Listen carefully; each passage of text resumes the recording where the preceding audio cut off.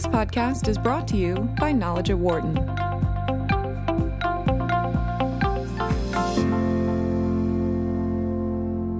The Ritz-Carlton, arguably one of the most recognizable brands in the world. They've built a reputation as a leader in luxury with the travel industry, so it was somewhat surprising to read about the humble beginnings of the hotel company's co-founder and former president, Horst Schulze. Mr. Schulze grew up in a small village in Germany where there were no hotels, yet before he was even a teenager, he told his parents he wanted to work in that type of a business. They eventually found him a job as a busboy dishwasher in a hotel about 60 miles from his home, and so his journey began. His often quoted philosophy for his business is ladies and gentlemen serving ladies and gentlemen. He stresses the importance of putting the consumer's need at the forefront, even if it costs a lot to do so. Mr. Schulze has written a book about his experiences in his life of service in the hotel industry. It's titled Excellence Wins, a no-nonsense guide to becoming the best in a world of compromise, and it's a pleasure to have him joining us right now. Horst, thank you very much for your time today. I'm happy to be here. Thank you for having me. Thank you. So, customer service made you and the hotels you worked with the best over the course of time, correct? That's correct, yeah, for sure. How so? Well, we concentrated on the market, on the customer, and on the individual. If I want to concentrate on the individual, I have to first understand the market as a whole, and then adjust to each individual person. And we did that with whole concentration. We simply believed that if we concentrate on the product, if you will, in our case, service. If we concentrate on the product rather than on the money, we will, on the end, make more money, and that's exactly what happened. What I find interesting is that this is a story that really started when you were just basically a teenager. 11 years old. Yeah, or even before that. So you knew even at that point that this was an industry that you were drawn to. It was for some reason. I don't know why, and I would like to know, and my parents don't know why. But for some reason, I started begging them to work in the hotel business, even though I've never been in a hotel. I must have read something, and they, of course, initially reacted and said, "Okay," because I thought it would fade away, but it didn't. So they reluctantly supported me because at the time in Germany, you went for technical jobs and not for a hotel. I may as well have said, I want to be a garbage man. Right. It was the same. But reluctantly, they then inquired and found they should let me make sure that I start in a first-class hotel. Consequently, I went to boarding school for 6 months, they placed me then in a busboy job in a hotel. So with 14, I lived away from home in a dorm room in a hotel, 100 kilometers, 60 miles away from home. So you do an internship at a hotel, at a location, and you write a letter about your experiences, and you come up with this idea of ladies and gentlemen serving ladies and gentlemen, which I think it's a unique kind of perspective to have when you're still such a young gentleman as well. Well, in the meantime, I was 16. Mind you, once a week we went to hotel school and we were asked to write an essay, what we now think about the hotel business. The maitre d' where I worked was truly a unique human being. And I sensed, we were told, we are servants. But then, when I was asked to write this essay, I could tell when he approached the table that the guests were proud that he came to the table. Right. I said, wait a minute, this is a reversal.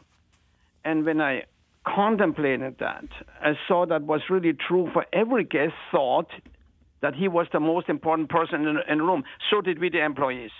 So I contemplated that and wrote an essay. What I identified is that he defined himself as a very fine gentleman. Consequently, they were proud. And I said at that time, we can be ladies and gentlemen if we deserve it, if we define ourselves like that at work. But unless we are, ladies and gentlemen, unless we sentence ourselves to be servants by not being very good. And that was, of course, driven by the fact that everybody looked down at me when I said I want to work in the hotel business. I've suddenly identified, no, wait a minute. I can be like this Maitre D' if I am excellent in what I'm doing. And it drove me. And that Maitre D', by the way, the first day I started working there, he said, don't come to work ever. Come to work to create excellence. Right. That went over my head at the time. How do you define excellence when you wash dishes and clean floors? But I got it. I when the light bulb went, and I got it, and I thought, wow, yes, I'm defining myself every single day here, and it stayed with me. The impact. Well, the impact was great because I had an A for the SA, which I never had before. It was the first A I ever had, so it impacted me dramatically because of that. Isn't there, though, or shouldn't there be the expectation, and I think of your industry as a whole, that every experience for somebody coming to stay at a hotel, no matter where it is, what town that it is located, that there should be this excellence expected by the people, of the people, and the hotel itself for every time that somebody comes to visit? Well, very true, but wouldn't that be the same expectation if you enter a hardware store? Correct. Or right. any other right. business? Right. And that's why my book is not for the hotel business. It's for everybody. It's a concentration to deliver excellence to your customer. So that's what. And of course, you can only accomplish that, and that's my point, through employees that want to be excellent, which in turn can only be accomplished through excellence of leadership. And it feels like today, with all of the different aspects of retail, and I wanted to touch on the other areas as well, is the fact that it feels like that maybe more businesses have figured this out, that there is more emphasis on the customer experience these days than there seemingly has ever been before. I think so too, and I believe somewhat that when we created Ritz-Carlton, that we impacted that as a whole. Because of our winning the Baldrige Award, hundreds and hundreds of companies came to us to learn what our processes are to accomplish this. And I think we impacted industry as a whole and create consciousness in service delivery and attention to the customer. Horst Schulze is our guest. He is currently the founder, chairman, and CEO of Capella Hotel Group. Also was the co-founder and former president of the Ritz-Carlton Hotel Company. Your comments are welcome at 844-WHARTON, 844-942-7866. Or if you'd like, send us a comment on Twitter at BizRadio132 or my Twitter account, which is at DanLoney21. Mr. Schulze's book is Excellence Wins, a no-nonsense guide to becoming the best in a world of compromise. I wanted to get your perspective on your experience coming up through the hotel industry back in your days as a teenager, and what was the quote unquote luxury experience of a hotel guest at that point in time. Well, and that's kind of fascinating to me. We are in a way we are going back to that. Of course, everything was much more formal and stiff at the time. And sometimes we had more knowledge in the business. The waiters, they were too elegant. Elegance without warmth is arrogance. They were nearly snotty, but that existed there. But the real excellence for the customer was individualization. We had customers at the time, our guests in the hotel business were staying more. Now it is an average stay of 1.5 days or 2 days because it's all business travelers. Right. But the traveler at the time stayed longer. Where I started off was a spa, and guests came to spend 10 days, 2 weeks. And we had repeat guests every year. They wrote a letter before they came. I want table number 3. Right. Here's how I want to be set. On Monday, I want red roses, and change them on Thursday to yellow tulips, and so on and so on. They individualize their product. And that's what's happening again today. Much because of the millennials. They say, do it my way. individualization. Then they're not just saying, they're saying, I want my hamburger with 2 slices of pickles and a half a slice tomato. They want it their way. And that's what existed. That had gone away, if you will. We had kind of forgotten that. We commoditized. Right. And today it's breaking down into 2 groups. One that is the commodity of hotel, and the other one those are the luxury hotel who concentrate on the individual and the individualization. And that's true for any business, by the way. Right. And I would imagine that there are situations where you're trying to achieve excellence, no matter the business. Yeah. But you will find yourself either as an employee or a manager or whatever it might be in a situation where there may be limited resources. So how do you reconcile that? Yeah, absolutely, and that's the problem with business altogether, because the business it's all large companies today, and the company headquarters is in Chicago, and the business unit is in California somewhere. So the whole judgment of that business unit in California or wherever it may be is bottom line, and consequently, compromises are made on the product. Compromises are made on the product. Right. You have to concentrate and eventually, so with other words, the concentration is on money. The applause is on money. It's not on the product. And it's not on the very thing that makes money. If I compromise the thing that makes money, sooner or later my competitor's going to win. And that was our point in starting Ritz-Carlton. I looked at how I'm going to beat the competition. What does the customer want? Right. What does my market want? And I create all processes around what the customer wants. So consequently, on the end, I was able to charge more. I had a higher occupancy. We were the leader in each market segment where we opened a hotel because our concentration was on what the market wants. And that's how you make more money. That's how you can afford on the end to do it. And not, and the other way is, of course, at the same time, by eliminating the mistakes that you make. Right. Rather make your soap a little smaller so you make more profit, eliminate your own mistakes, work on your own processes in continuous improvement. And eliminate, consequently, cost every time I eliminate mistakes. So there's an element of this that it's an old kind of line that I've heard here in the United States is to make money you have to spend money, but the twist on it, I think, from your perspective, is doing it while you're also providing the great experience for the consumer as well. Exactly. And every time, just think about it. Every time I eliminate a mistake permanently, I save money, I improve my product at the same time. That is efficiency. Cost cutting, any fool can make cost cutting. Right. You can walk in a hotel right now and say, don't have the piano playing in the afternoon anymore, and you save money. But you talk it away from the customer. Cost cutting means you're taking away the customer. But that's how businesses think today. I found it interesting in you relating the stories about when there were issues, when you were with Ritz-Carlton, that you and the company had instructed the employees, go ahead and spend upwards of $2,000 to be able to correct any mistake that you needed to make. Yes, every employee was empowered to do that.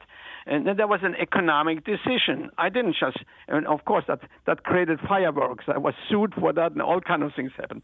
But it was an economic decision. I determined very clearly our average age of our customer was 43 years old. They had a chance to travel 30 more years. I knew how much they spent, repeat customer spent every stay, and how often about they stayed every year. So I knew that a repeat customer was worth to the company lifelong about $200,000. So I was willing to move heaven and earth to keep that customer. So they spent this $200,000 with me and not with my competitor. And that included to teach every employee problem resolution and say you can spend up to $2,000. Now, nobody ever spent $2,000, but they bought breakfast or sent a fruit basket or some cookies or so on, and the guests were amazed. And we created instantaneous loyalty when something negative, because something negative had happened. That was an economic decision. It was not a decision to throw away money. How much do you think then the experience in business as a whole, and you mentioned millennials a moment ago, that how much has the experience of being a business owner changed because of the expectations that the consumer has today that may be slightly different than, say, 30 or 40 years ago? Yeah, well, in 34, I work in a luxury business. There's nothing right or wrong. It's really, in a way, all the same. It's concentration on this specific market. In my specific market, 30 years ago, luxury meant chandeliers and marble and being a little nice. Today, luxury means do it my way. Right. That means adjusting relentlessly to the individual. We go so far in the Capella Hotel, we call everybody that makes a reservation when we can and say, what can we do for you here? What do you specifically need? Do you have a diet, have an allergy? Do you want us to make a theater reservation or whatever? Right. So adjusting to the individual. For example, we don't have check-in time and check-out time because we know the guest doesn't like it. Right. So it's much more a concentration on the individual. But this is true to more or less expand in all market segments. It's true in a Red Roof Inn too. They want it more their way. So that is, and it's true in every business, by the way, in every business today. And I would imagine that there are businesses out there that may not necessarily be associated as being ones that have to deal with customer service on a day-to-day basis. But when you think about other businesses that have different clients and different partnerships that they deal with, a lot of these same principles probably apply. Absolutely. You know, when I hear business to business, I cringe. There is no such thing than a business talking to another business. There's a human being in one business talking to a human being in the other. Right. And those two establish the opinion about each business for each other as a whole. So to dismiss service, no matter what service or this relationship, whatever you call service, to dismiss that in any business is totally wrong. I'm working with a consulting with a bank right now. They have over 100 different outlets. Well, we know. I saw that we had some customer comments of the bank complaining that they were staying outside the bank door at 3 minutes before 9, and the bank waited till 9 o'clock to unlock, even though they saw them. Well, we instituted just now, because this is true, we opened the door 15 minutes earlier and close 15 minutes later from now on every branch. That's what we do. That means adjusting to what annoys the customer. This is annoying when they come there and stay there, and exactly that moment they open the door. How silly. That is not adjusting to the customer. That's not looking at them. So we make all kind of adjustments here to pay on all kind of others in the bank to adjust to the customer and consequently, by the way, be superior to the competition. I would imagine that in some of those customer comments that you have probably seen, especially in the last few years, that there are even probably a few that say, hey, you better improve your internet, because in today's society, people are connected via device so much. Yeah, well, that's a fascinating thing. All the technology, I learned one thing the hard way, to absolutely accept technology, but not be on the leading edge with my customer, because not all of them are that young. So, for example, even when we started Ritz-Carlton, the first hotel, I was very proud. At that time, the first time those little plastic cards came in as a safety to open the door. We call them wing card. Well, you should have had our customers. You say you are supposed to be a luxury hotel. You give me a little plastic key. Why I cannot have a hard key? Well, we changed all locks. I was too early. 3 years later, they complained. Well, you give me a hard key. What if I lose the key? What if somebody walks into my room? Yeah, it is not. So you see, I the same thing was true with voicemail, with everything. So we make sure that what we do supports on high tech and everything, supports the customer and the experience. But internet, to charge for internet and all that is absolutely ludicrous. Yeah. That is the norm today. Everybody has it. It's ludicrous to charge for it. I don't do that. Well, and the same would be around the people that are staying at the hotel and their personal data when they are doing their reservations and such. Absolutely. So high tech is very important in support to accomplish what the customer wants. Not to be a leader. I'm not a high-tech company, but I'm use high-tech to serve the customer better. Let me ask you, in the last minute or so that we have, how have all of these experiences that you've had throughout your career and then with Ritz-Carlton, how has that impacted what you're doing now with the Capella Hotel Group? Well, dramatically. What we did with Capella is I looked at the time and said, it was very clear. Now, mind you, it was very clear 20 years ago that the normal luxury was changing into affordable and ultra luxury. Take cars. If you would have asked 20 years ago, what's a great luxury car, everybody would have said Mercedes. Today, many people will say Bentley. Yeah. And the same thing is true in my business. And I saw this and said, I want to do a little work in that particular market segment in ultra luxury. And I wanted to start it, and I'm now moving away from it. I'm selling the company, but because there's a time when you have to slow down. Sure.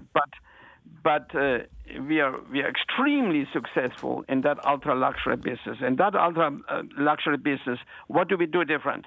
Well, we do everything for you as long as it's legal, moral, and ethical. And we knew that there is a market who wants that. Yeah. That market doesn't care for airline points or stuff like that. That market says, I want you to do everything for me the way I want it. And that's what we're doing. Mr. Schulze, it's been a pleasure having you on the show. It's a fantastic book, and we wish you all the success with it. Thank you very much for your time today. Thank you. Great to be with you. Thank you. Horst Schulze, the book is Excellence Wins, a no-nonsense guide to becoming the best in a world of compromise. The book is available in bookstores and online for your purchase right now. For more insight from Knowledge at Wharton, please visit knowledge.wharton.upenn.edu.